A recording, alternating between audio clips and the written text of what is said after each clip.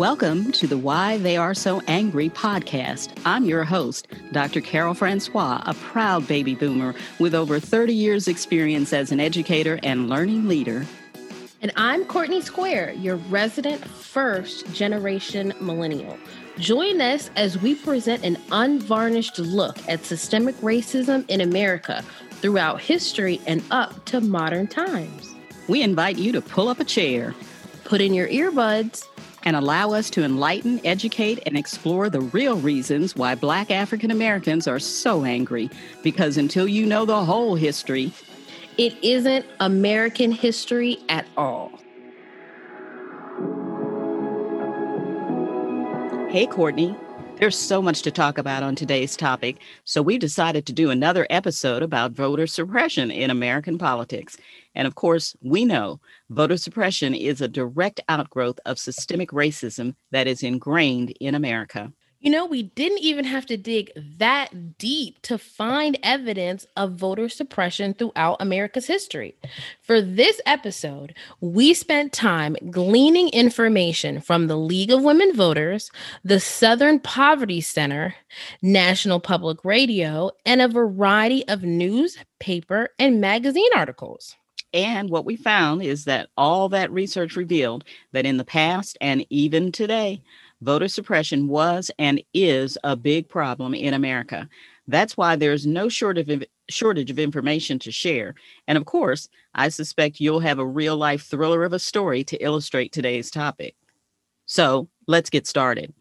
First, let's have a little review on the last episode.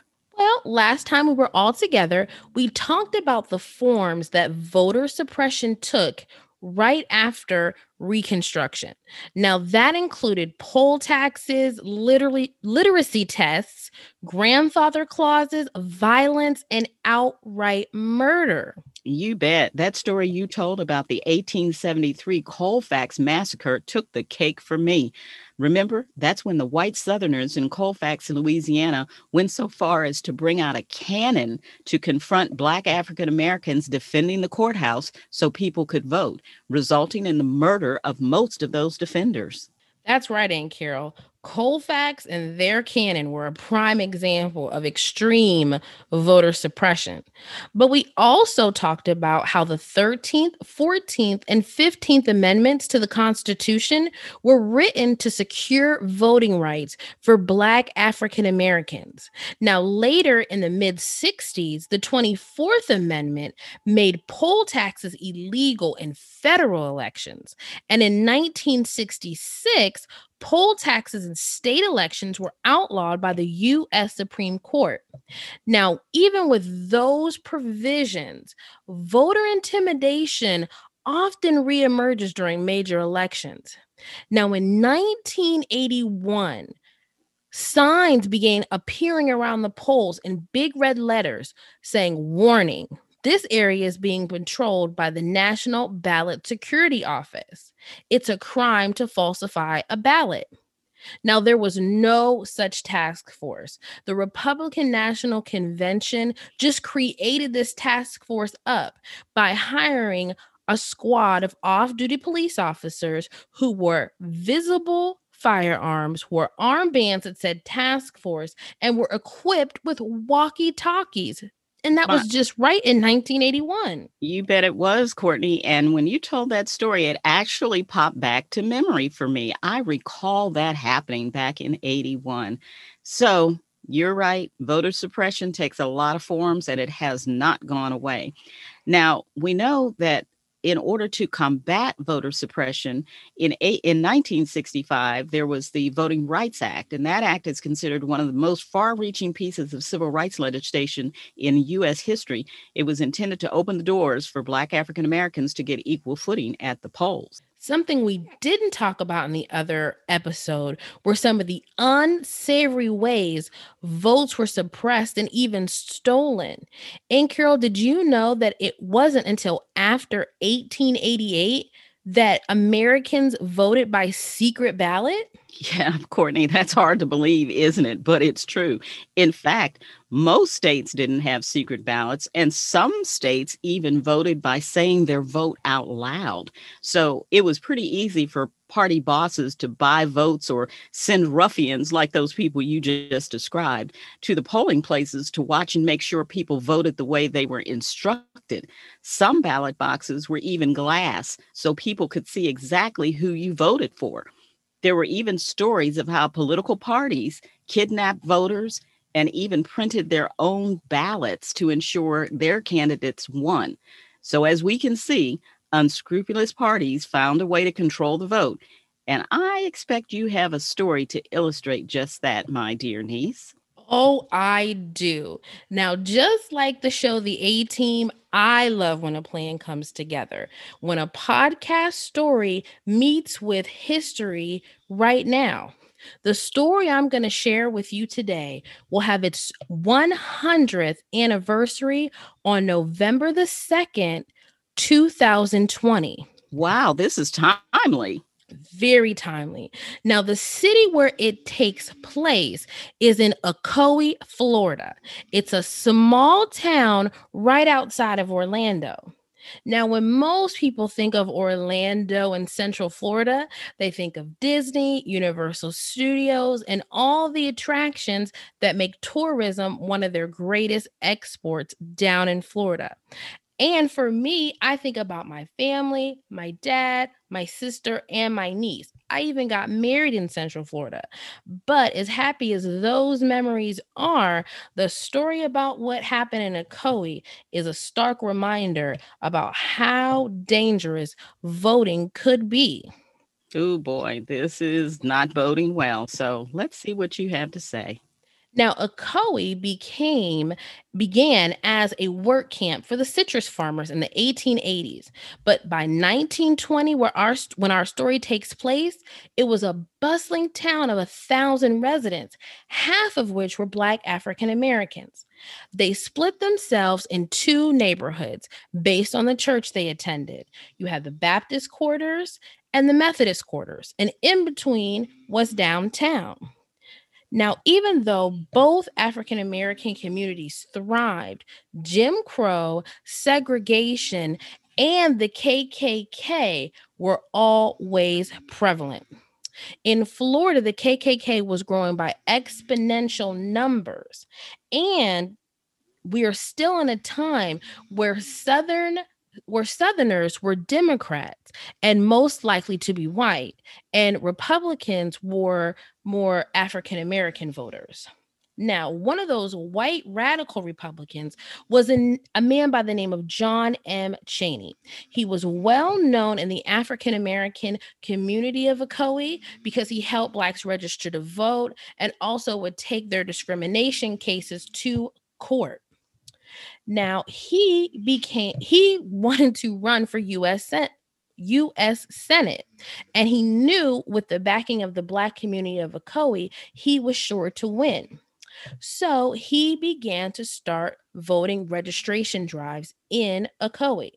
Now that caught the attention of the local Grand Dragon of the Ku Klux Klan, who sent Cheney a letter warning him to stop registering Blacks to vote or else. Boy, oh boy, here's voter suppression getting ready to go. Start your engines. Now, Cheney would not be deterred. He partnered with two of Ocoee's most prominent Black citizens, Julius July Perry and Mose Norman. Now, both men were financially well off and well respected. They jumped right on board, campaigning for Cheney and helped with the voting efforts, as well as paying those pesky poll taxes. Now, on November the 1st, 1920, the day before the election, the Ku Klux Klan made an unexpected visit to both the Baptist and Methodist quarters of Ocoee to discourage Black voters. Now, the Klan showing up in Black towns was nothing new. Organized terror campaigns were a part of everyday life for African Americans. However, on Election Day, November 2nd, the Black voters of Ocoee would not be denied. Now, When Mose headed to the polls, he was turned away. But he got into his vehicle and drove all the way to Orlando to get help from John Cheney himself. Cheney advised Mose to make a list of all the Black African Americans who had been denied their rights to vote and the poll workers who turned them away. Okay. Now, with that information in hand, Mose drove back to Ocoee and went to the closest polling location with a group of friends. Mose immediately was surrounded as soon as he got out of the car by a group of white men who began to fight with him. Mose yelled out, "I will vote, by God." He shouted even louder before they began to pistol whip him. He was able to struggle away, but the men at the polling place were making plans to make an example of Mose. Oh, boy. Now, he ran directly to July Perry's home to let them know that there would be trouble, but he also had instructions from Cheney on what they could do about being denied the right to vote. Now, July Perry let him know that he needed to get out of town as soon as possible because he knew there would be trouble. Now, an hour after Mose left July Perry's home, the mob showed up. Boy, Courtney, this is getting hot. You've described a pretty volatile mix here. Black African Americans trying to vote, the KKK, a hotly contested election, and a mob waiting outside a house. None of this sounds like it's going to have a happy ending. So let's take a break.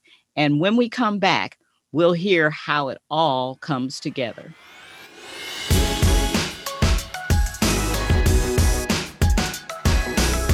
All right, we're back. But before you finish, I want to remind our listeners, if they want to start really understanding systemic racism in America, they can go to our website, www.whyaretheysoangry.com, for more information and to take our course, Systemic Racism, See It, Say It, Confront It. And if you like our podcast, please subscribe, leave a comment, and consider giving us a 5-star rating. And we're on Instagram, LinkedIn, and Twitter too. So, Courtney, I'm ready for part 2 of the Ocoee story. Well, when we left off, an angry white mob had descended on July Perry's home. Now, the leader of the mob was a man by the name of Sam Salisbury, and he called for July Perry to step outside and talk to him man to man. Now, when July stepped out, the two began to argue and fight.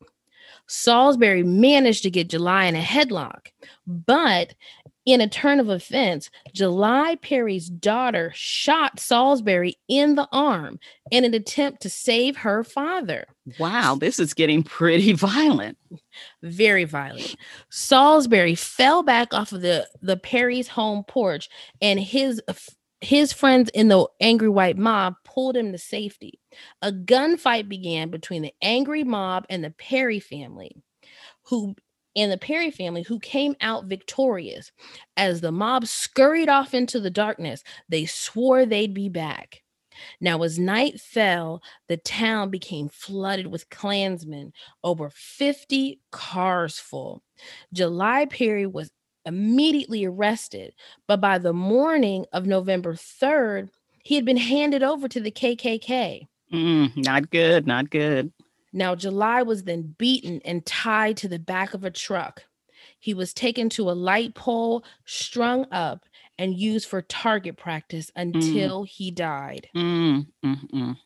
Now, despite July not even being the original target of the mob's rage, it went from him to his family, and now the mob of Klansmen turned their bloodthirsty eyes to the Methodist quarters. One by one, homes were burned to the ground and people were killed. A family of 8 trying to escape were wrapped in chicken wire and set on fire alive. Oh, this is horrific. By the end of that rampage, there was nothing left. The mob then walked through town to the Baptist quarters, who by then knew all about what was going on. They issued a warning to the residents. If they did not leave immediately, they would suffer the same fate of their neighbors in the Methodist quarters. By the end of the night, the Black population of Ocoee, Florida went from 500 to 1. With 50 people dead and several hundreds homeless, Ocoee immediately became known as a sundown town. And that means if you're Black, get out of town before the sun goes down, right? Exactly. Now, if you're wondering what happened to all that land, including Mose Norman's 100-acre citrus grove, it was cut up and sold to the white citizens of Ocoee for pennies on the dollar. Now, that opens up a whole new historical can of worms. It does, because we're going to be talking about land theft, and this fits right in. Now, after the massacre in Ocoee, people, both Black and white, stayed silent until 1998, when Central Florida's Reconciliation Committee found July Perry's unmarked grave in the Greenwood Cemetery of Orlando. And it's pretty fitting because most of the prominent members of Orlando history are buried there. He was given a proper headstone in 2002, and as of June 2020, the Ocoee Massacre Bill was signed into law. And what that means is every Florida school will teach the story of the Ocoee Massacre. Oh my goodness. My. What a horror story. And as I said earlier, that volatile mix of Black African Americans trying to vote, the KKK, and a hotly contested election, it turned out as badly as expected. It's small consolation, though, that at least this episode will be taught to Florida school children and no longer kept a secret. This has to be known. Now, although such out-and-out violence has not happened lately, Courtney, I hate to say it, but the fear tactics and unscrupulous voter suppression tactics haven't stopped. For example, both political parties try to skew elections through gerrymandering, and that means drawing a district to give an advantage to one political party over the other. Now, that's been around since at least the early 1800s, and historically, it's been used to dilute the voting power of Black African Americans and other marginalized groups. Wow. Voter ID laws also keep potential voters from voting. Over the last decade, and particularly since the Supreme Court gutted the Voting Rights Act in 2013, more and more states have passed laws requiring voters to show ID at the polls. 35 states now have some form of voter ID law in effect. Of those nine have very strict voter ID laws, meaning if a voter shows up at the polls without an accepted form of ID, they have to cast a provisional ballot and then return to an election office later with some form of ID so their vote can be counted. Now, you can imagine, Courtney, that two-step practice probably means very few people come back. Actually, strict ID laws in particular have been found to reduce voter turnout by 2 to 3% across the board. And according to a 2014 study from the Government Accountability Office, states are requiring specific forms of ID that they know marginalized groups and poor people are least likely to have and perhaps can't afford to get. It's the same way as imposing a poll tax as they did 75 to 80 years ago.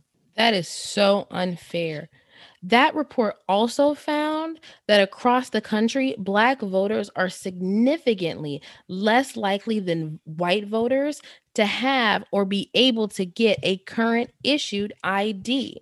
For example, in Texas, when the state passed its voter ID law, a federal court found that some of the residents would have had to travel 250 miles to the nearest Department of Motor Vehicles to get an ID. And that's a significant economic burden. Think of it this way: it can mean having to take a day off from work, getting child care, finding and paying for transportation. All of these are barriers that could make it less likely for people of certain socioeconomic classes to vote. And even if it's not a socioeconomic class, it's still a burden. In recent years, many states around the country have also reduced the number of polling places, especially in low income and Black African American neighborhoods, and long lines have become increasingly common. Some states have also cut down on early voting, contributing to longer lines on election day.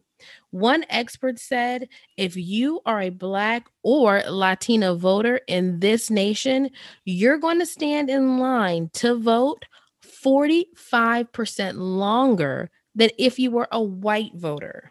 Sounds like a penalty to me for sure. Now, if you want to vote by mail to avoid those long lines, it's become harder to do so as well. Even though millions of people cast votes by mail every election year with no issue, this year, Donald Trump, who, by the way, votes by mail, has continually claimed voting by mail can result in voter fraud.